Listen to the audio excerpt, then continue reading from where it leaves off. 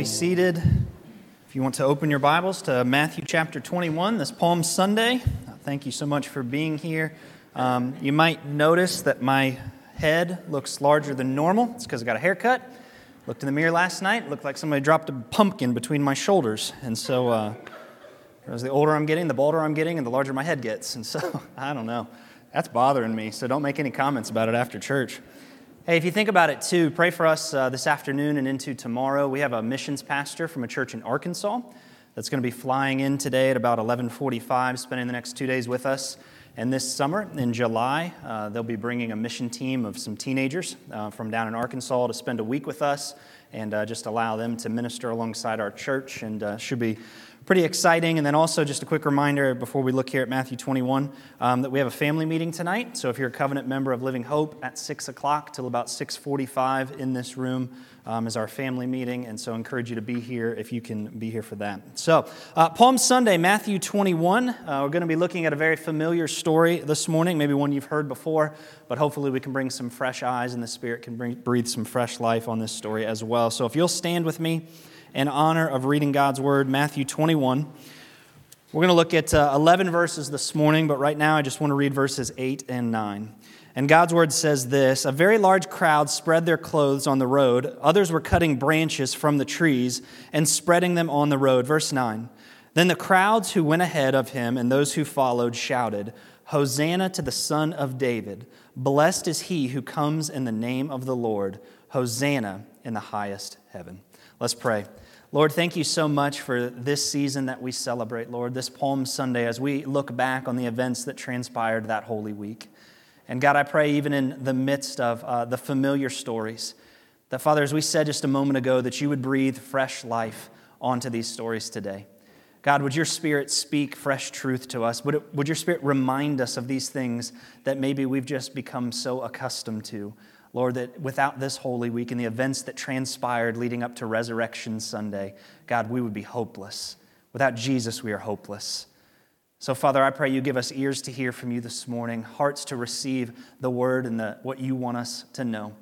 And God, hands and feet to live this out as we walk with Jesus the rest of this week. We love you, Lord. It's in your name we pray. Amen. You may be seated. Well, today I want to revisit a simple question that we looked last year on Palm Sunday. Last year on Palm Sunday, we were online only, and so hopefully you were watching online, but you probably weren't. I won't judge you too much. I did that last year. But a simple question that we looked at last Palm Sunday that I think is the most crucial question that we can ask each year as we revisit this story in Matthew 21, and it's this: who is Jesus? And I know that's a very simple question, but I believe with all my heart that is the most important question that any living, breathing human being can ever ask themselves. Who is Jesus? Philippians chapter 2, verses 10 and 11 says that at some point, every human being that has ever existed or will ever exist will someday have to answer that question, who is Jesus? But it's important to note, too, that note how I phrased that for us today. It's who is Jesus. It's not who is Jesus to me. It doesn't matter. It's not who is Jesus to my grandparents or my mom and my dad. It's irrelevant. The question isn't who do I think Jesus is. It doesn't matter. The question is not who do other people say Jesus is. It's irrelevant to us this morning. Instead, maybe we could even reframe the question a little bit, and I think this was helpful for me. Maybe the question shouldn't even be, who is Jesus? Because that leaves some room for liberties for you and I. Maybe the question we need to ask ourselves this Palm Sunday and be reminded of is this: who is the Jesus of the Bible? Because we got to get that question right to get eternity right. That is the most important question that any of us can ever ask and find the answer to. Who is the Jesus of the Bible? Years ago, I read several different books as I was in seminary and doing apologetics classes. I remember one of the classic arguments when answering that question, who's the Jesus of the Bible, people would often use this phrase, that Jesus of the Bible was either a liar, a lunatic, or Lord. Maybe you've heard that before. In some capacity, some people would say Jesus was just a good person who lived a good life, he did good things, he had good intentions, and he came to help bad people become good people. There's truth in some of that, but that was not the mission of Jesus. Jesus came to make dead people alive. It wasn't going from bad to good, it was death to life. That was the mission of Christ. Some people would say Jesus was simply a good teacher who taught important lessons that revolutionized the world. Again, there's a nugget of truth in that, but that's not all. Some would say Jesus was a liar. He was just a lunatic who was going after a blind cause, chasing social reform in this world, trying to deceive people, and he was crazy enough to ultimately die for that cause. But who is the Jesus of the Bible? Because how we answer that question, friends, makes all the difference in this life and all the difference for eternity. And I think here in Matthew 21, the Palm Sunday story, we see the answer to that question. 3 things I want us to pull out of this. Let's look at this together.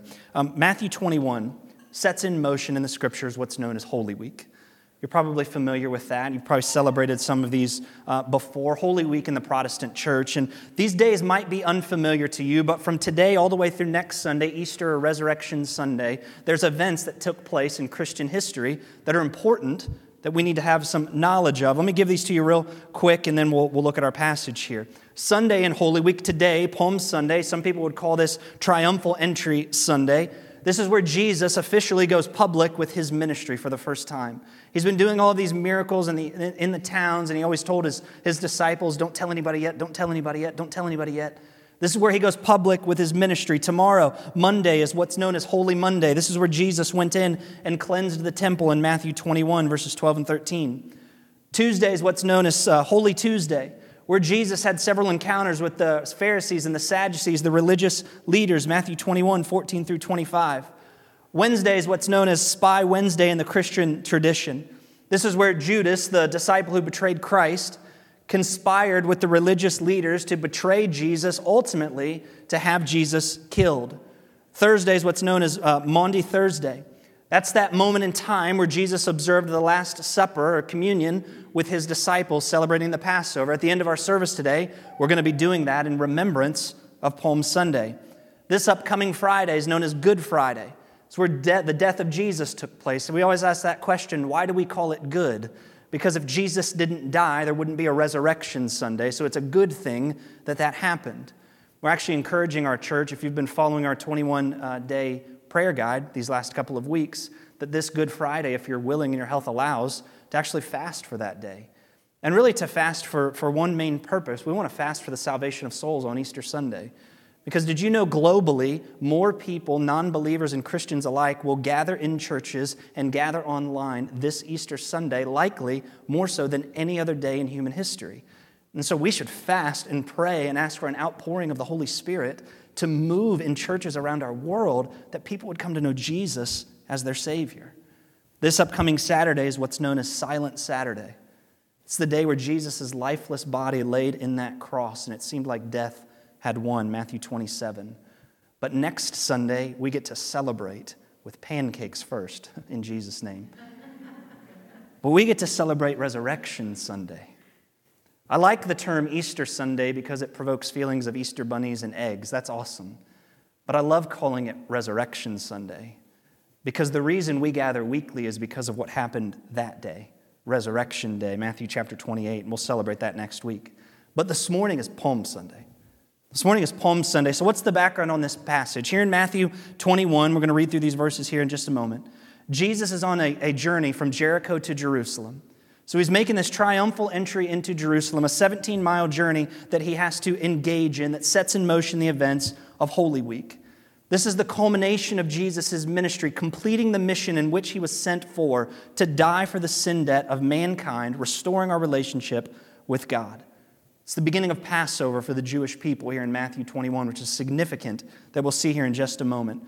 I want you to turn with me to John chapter 11. Flip over a few pages in your Bible, or scroll to it if you need to. John records this exact same event in John chapter 11, and it gives us context for what's going on here in Matthew chapter 21. John 11, verse 55.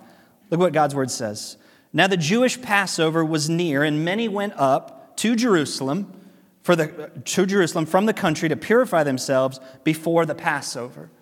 So what's going on here in Matthew 21 is the start of Holy Week, but it's also the start of Passover for the Jewish people. What was Passover, if you're unfamiliar with that? It was a time when the Jews from all over the known Roman world would gather to remember their freedom and release from Egyptian slavery. If you read the book of Exodus, chapter 12, you see that historical event take place, where God had sent the angel of death through Egypt to kill the firstborn. But you remember what the Jews did. They took the blood of a spotless lamb, they placed it over the doorposts of their home, and the angel of death would pass over them, and God would spare their lives. Yet as they're going to remember that event from Exodus 12, what they don't realize is the true Passover lamb is about to enter into Jerusalem. That Jesus, the spotless sacrificial lamb, the one sent from God, is about to die for their sins. Once and for all, the sacrificial lamb was on his way. But let's look here at verses 1 through 5 again of Matthew 21 and answer that question: who is the Jesus of the Bible? Point number 1 is this. If you'd like to take notes, write this down. Jesus is God. My goodness, that's so simple, but that's so important. That is so simple, but so important. Look at verse 1 of Matthew 21. We haven't read this yet. It says, when they approached Jerusalem, so Jesus and his disciples are on this journey from Jericho to Jerusalem. When they approached Jerusalem and they came to Bethphage at the Mount of Olives, Jesus then sent 2 disciples. Pause there with me for just a moment. So upon arrival from Jericho, they stopped just outside at Bethphage at the Mount of Olives, roughly 2 miles outside of Jerusalem. And the Bible says that Jesus pauses in that moment. He calls 2 of his disciples. They're not identified here. And he sends them ahead into Jerusalem with a very specific and unique task. Look at verse 2 with me. So what does he tell these guys to do? Go into the village ahead of you, and at once you will find a donkey tied there with her colt. Untie it and bring them to me. If anybody says anything to you, because they probably are going to, say that the Lord needs them and he will send them at once. So look at the very specific, unique task here. This is so important. Jesus says, go to Bethphage, the village ahead of you. Right when you arrive inside the gate, at once, Jesus is highly specific with these 2 guys. Number 1, because the disciples were probably teenagers. But number 2, he's proving something to them. All right? So at once, you'll enter the city, and when you enter the city gate, you're going to find a donkey. Not only a donkey, but there's going to be a colt tied to the donkey. Here's what I need you to do next. Once you see the donkey and the colt inside the city gates, untie the donkey and bring them to me. Highly specific. And you have to imagine these 2 disciples are wondering to themselves, Jesus, that's stealing. That's what's going on here. But he's highly specific, and he keeps going. Jesus says to him, and once you untie the donkey, somebody's going to say something to you. They're probably going to try to stop you. Duh. Every year I read that, you just see a little bit of humor with the Lord. You're going to steal somebody's donkey and the donkey's colt, and somebody's probably going to stop you. And you just imagine if one of them was Peter. Peter's like, I got my knife, I will take care of this, kind of a thing. Why would they be stopped? Because they're taking somebody's animals. Again, to put a little lighthearted humor on it, if you walked in your driveway this afternoon and your neighbor was walking over and you're like, hey man, what are you doing? Dude, I'm just going to take your car. Why? Because the Lord said he needed it. Oh, okay, I'm going to go back inside. That's what's going on here. They arrive in Jerusalem, and Jesus says, if they stop you, they just say the Lord needs it. Highly specific, highly unique task that he's called them to. But what's Jesus showing us about the significance, the uniqueness, the specificness behind this situation? He's showing us something about himself. What is it? That he's in complete control over every situation in the universe in general, but also specifically regarding his crucifixion and resurrection. Jesus is sovereign over all things. Jesus, God in human flesh, is sovereign over everything. In the simplicity of sending these 2 guys to get a donkey and a colt, Jesus is proving his divinity over the situation. That is so significant for us this morning, that he is God in the flesh. He's not just a lunatic, he's not a liar, but he is God in the flesh. He is Lord. Now watch this too. This is pretty cool. Not only that, but Jesus is showing us fulfillment of prophecy here. Look at verses 4 and 5 there in Matthew 21. So Matthew adds this little detail. Jesus sends him ahead, and Matthew says, hey, this took place so that what was spoken through the prophet might be fulfilled. Tell daughter Zion, see, your king is coming to you, gentle and mounted on a donkey and on a colt, the foal of a donkey. You see, what's going on here is Matthew is showing us that these events that Jesus is about to engage in were predicted several hundred years before he actually did them. So number 1, the first thing that Matthew shows us is Jesus is fulfilling a prophecy found in Isaiah 62, verse 11. Isaiah 62, verse 11, why is that significant? Isaiah was written 700 years before this event took place. You hear that number and you're like, oh, that's cool. I'm going to show you why that's significant here in just a second. So not only is Matthew saying, hey, what Jesus is doing, Isaiah predicted. Secondly, Zechariah predicted this in Zechariah 9, verse 9. 500 years before Jesus did this very thing. Now, we hear the number 700 and 500, and we know they're big numbers, but we don't realize how many years that actually is. We said this last year. Do you know how old the United States of America is? 235 years. That means Zechariah's prophecy took place like twice as old as the United States is. And the other prophecy took place 3 times as old as the United States is. That's a long time. And these people made these predictive prophecies about what Jesus would do. And he comes into Jerusalem and he does them exactly as was predicted. What's he showing us? He's the Savior of the world. He's God in flesh. That the very thing that the prophets said would come, the spotless Lamb of God, Jesus was the fulfillment of those things. Now notice this detail too. This is one of my favorite parts of this Passover story. This wasn't just any donkey. These guys just didn't roll up into Bethphage and were like, yeah, that one will do. It didn't work that way. Look at how significant this is. Luke chapter 19, so same event going on in Matthew 21. Luke talks about it too. All right, so if you remember the Gospels, they look at the same stories from different angles. So for example, we've used this illustration before. If I gave you a piece of paper and I told you to describe the worship center that you're sitting in right now, what you write down would be different if you're sitting on this side of the room than what somebody sitting on this side of the room would write down than what I'm writing down. Are we all seeing the exact same thing? Yes, but we see it from different perspectives.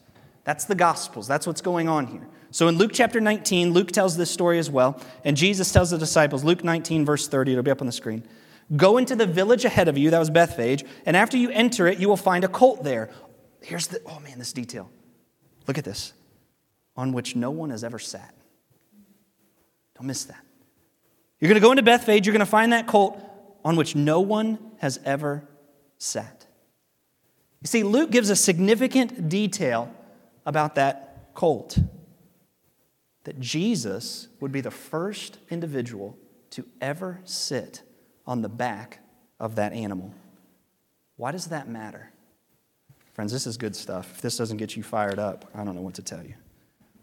In the Old Testament, you can find example after example after example of animals that had never been used in any capacity, first being used for God's sacred work. That if God was going to use an animal to engage in some kind of holy task or some kind of holy purpose, that animal could not have been used for any other purpose before. Here's an example, 1 Samuel chapter 6, Ark of the Covenant. The 2 oxen that pulled the Ark of the Covenant, you can read in 1 Samuel chapter 6, had never pulled anything else before because they were commissioned for a divine sacred task to pull the Ark of God. If an animal had been used for ordinary purposes before, it could not be used for God's sacred purpose now. Why does this matter? Because Jesus was about to engage in the most sacred event in all human history, dying for the sins of mankind to appease the holy wrath of God. And as he goes into Jerusalem for that final trek to the cross, God says, I'm going to put him on the back of an animal that has never been used before because I'm about to engage in something that is the holiest of all holy things. That's cool. You don't get it. That's okay. No, I'm just kidding. That's amazing. It's amazing to me. What was he proving? That he's God. The details. God is in the details of everything. Jesus is God. Number 2, Jesus is a promise keeper. Jesus is a promise keeper. Look at verses 6 and 7. So the disciples went and did just as Jesus directed them. They don't argue with Christ. All right, Jesus, we're going to go into Bethphage. We're going to get the donkey. We'll bring it back. We'll see you in 15. That's just amazing to me. They brought the donkey and the colt, and then they laid their clothes on them, and Jesus sat on them. Everything that Jesus said would happen happened exactly as he said it would. What's that remind us? That he's a promise keeper. That Jesus said it, it came to pass. We can depend on the words of Jesus. Friends, now, 2,000 years later, this book's still reliable. If God said it, it's still true. We see that in this passage, that if God makes a promise, it will come to pass. Look at verse 8 of Matthew chapter 21. So a very large crowd, we're going to look at that in just a second, that's pretty significant. A very large crowd, they spread their clothing on the road. Now, like this is their outer garment. So often in that culture, it was very common to wear a robe of some kind, and then you would have like an outer tunic or an outer cloak, maybe a sash or a belt of some kind. So they're taking off this clothing and they're putting it out on the streets. It says others were cutting branches from the trees and spreading them on the road. So Jesus is now going from Bethphage into Jerusalem, a 2-mile journey, and he's met by a large swath and a large crowd of people. And as he's entering into the town, they're taking off their clothing and they're laying it on the dirt roads. They're cutting branches, palm branches from these trees, and they're laying these out on the dirt roads. Why were they doing this? There's 2 pretty significant things going on here. First, they were showing that Jesus was the king they'd waited on, the Savior that they had longed for. How do we know that? Let me show you another passage in 2 Kings, if you want to look there in the Old Testament. In 2 Kings, we see a very similar thing happen. There was a gentleman named Jehu who was being anointed as the next king over Israel. And notice what they did with Jehu, 2 Kings chapter 9. So Jehu said, he talked to me about this and that and said, this is what the Lord says, I anoint you as king over Israel. So Jehu's being anointed as king over this next king of Israel. And watch what happens when they understand that a king is in their presence. So each man quickly took his garment, that's that outer tunic, and put it under Jehu on the bare steps. And they blew the ram's horn and proclaimed that Jehu is king. See what's going on there? Culturally, in the Jewish culture, when someone was a king or a king entered into your presence, a king was going to change things and save people. It was a sign of honor and respect and dignity to take off that outer tunic, to cut down these palm branches and put them down on the road or the street or the steps so the king could walk across them. The crowd is showing us here who Jesus is, that he's God and that he's a promise keeper. Now, the palm branches are significant as well. Again, these are familiar parts of the story we hear every year. Maybe you've seen a kid's play where they come running in with the palm branches. We've seen similar things that before. Palm branches in this culture were used often to represent goodness or victory of a king. Man, do we see the significance there? Jesus bringing the goodness of God down to earth, but also the victory by dying on the cross. Jesus, by dying on the cross, showed us what a good God he is, but the resurrection in a couple days would show his victory over sin.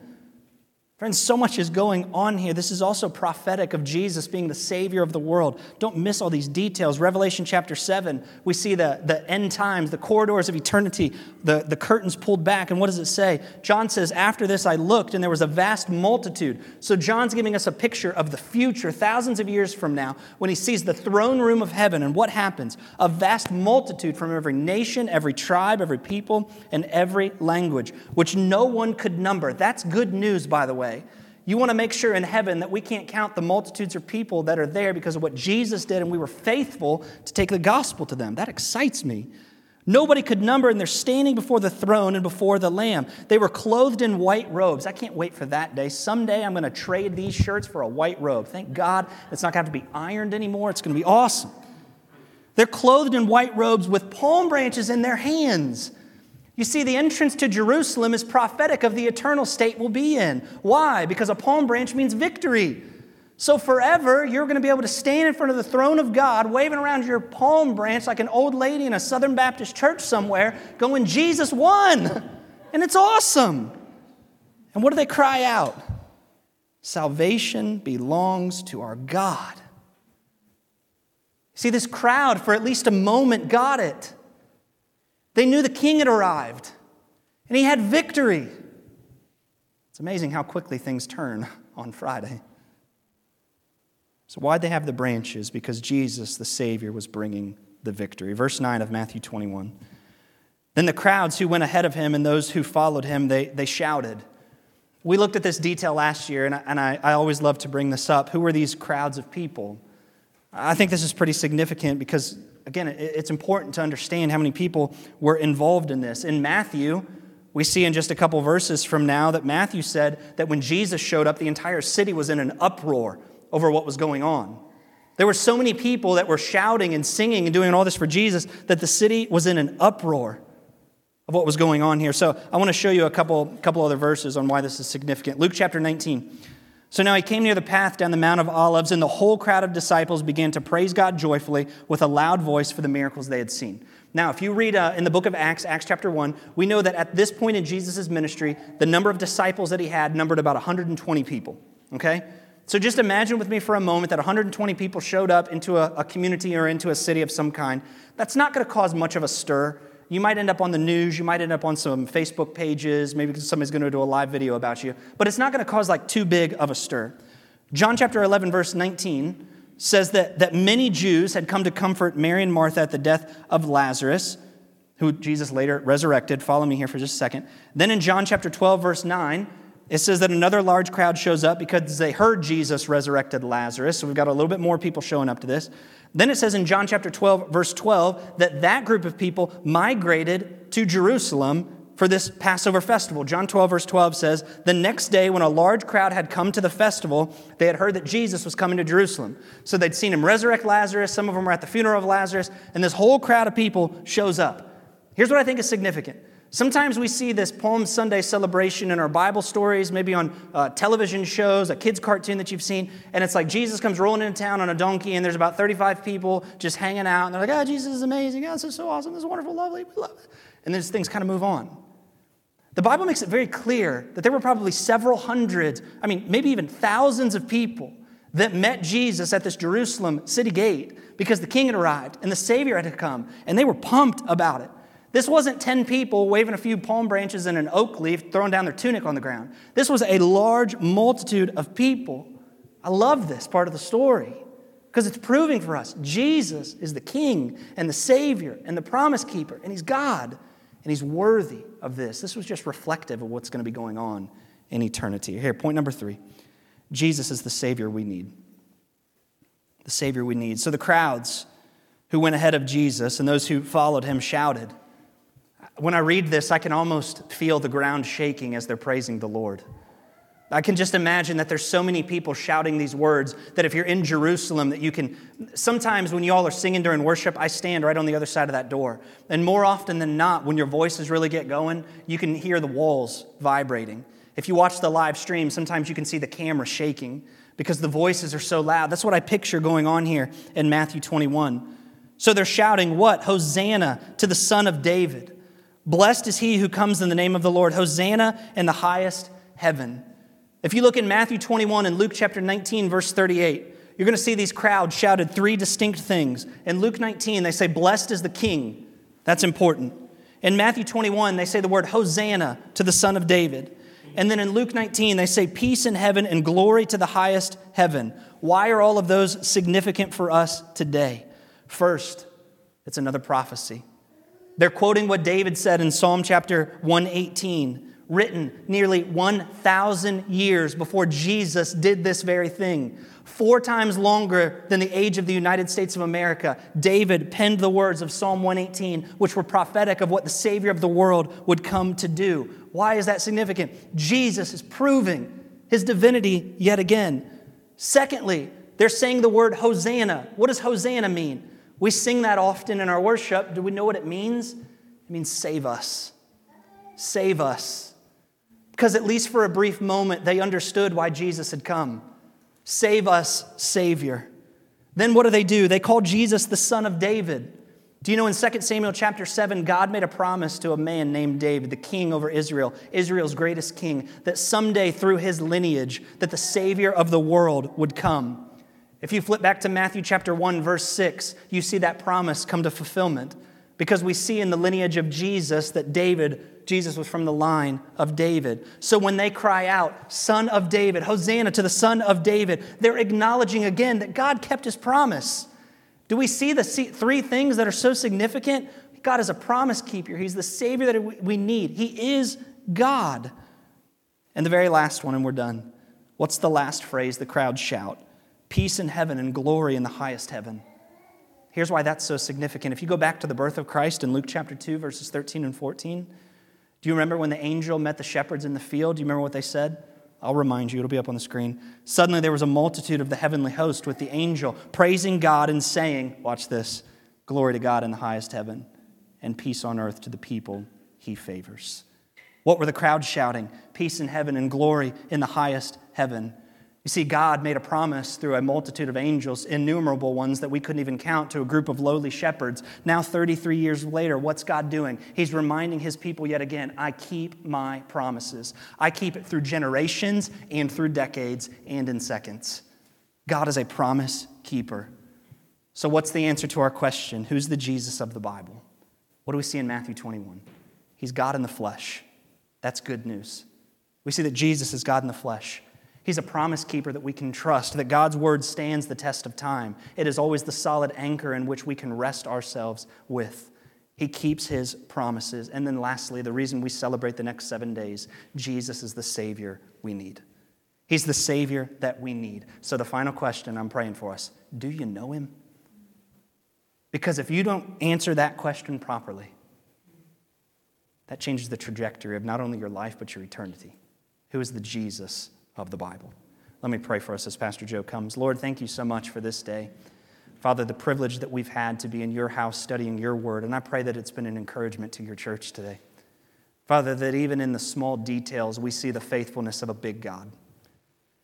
And God, I pray for the Christians in this room, Lord, that this would just invigorate a renewed passion in our souls.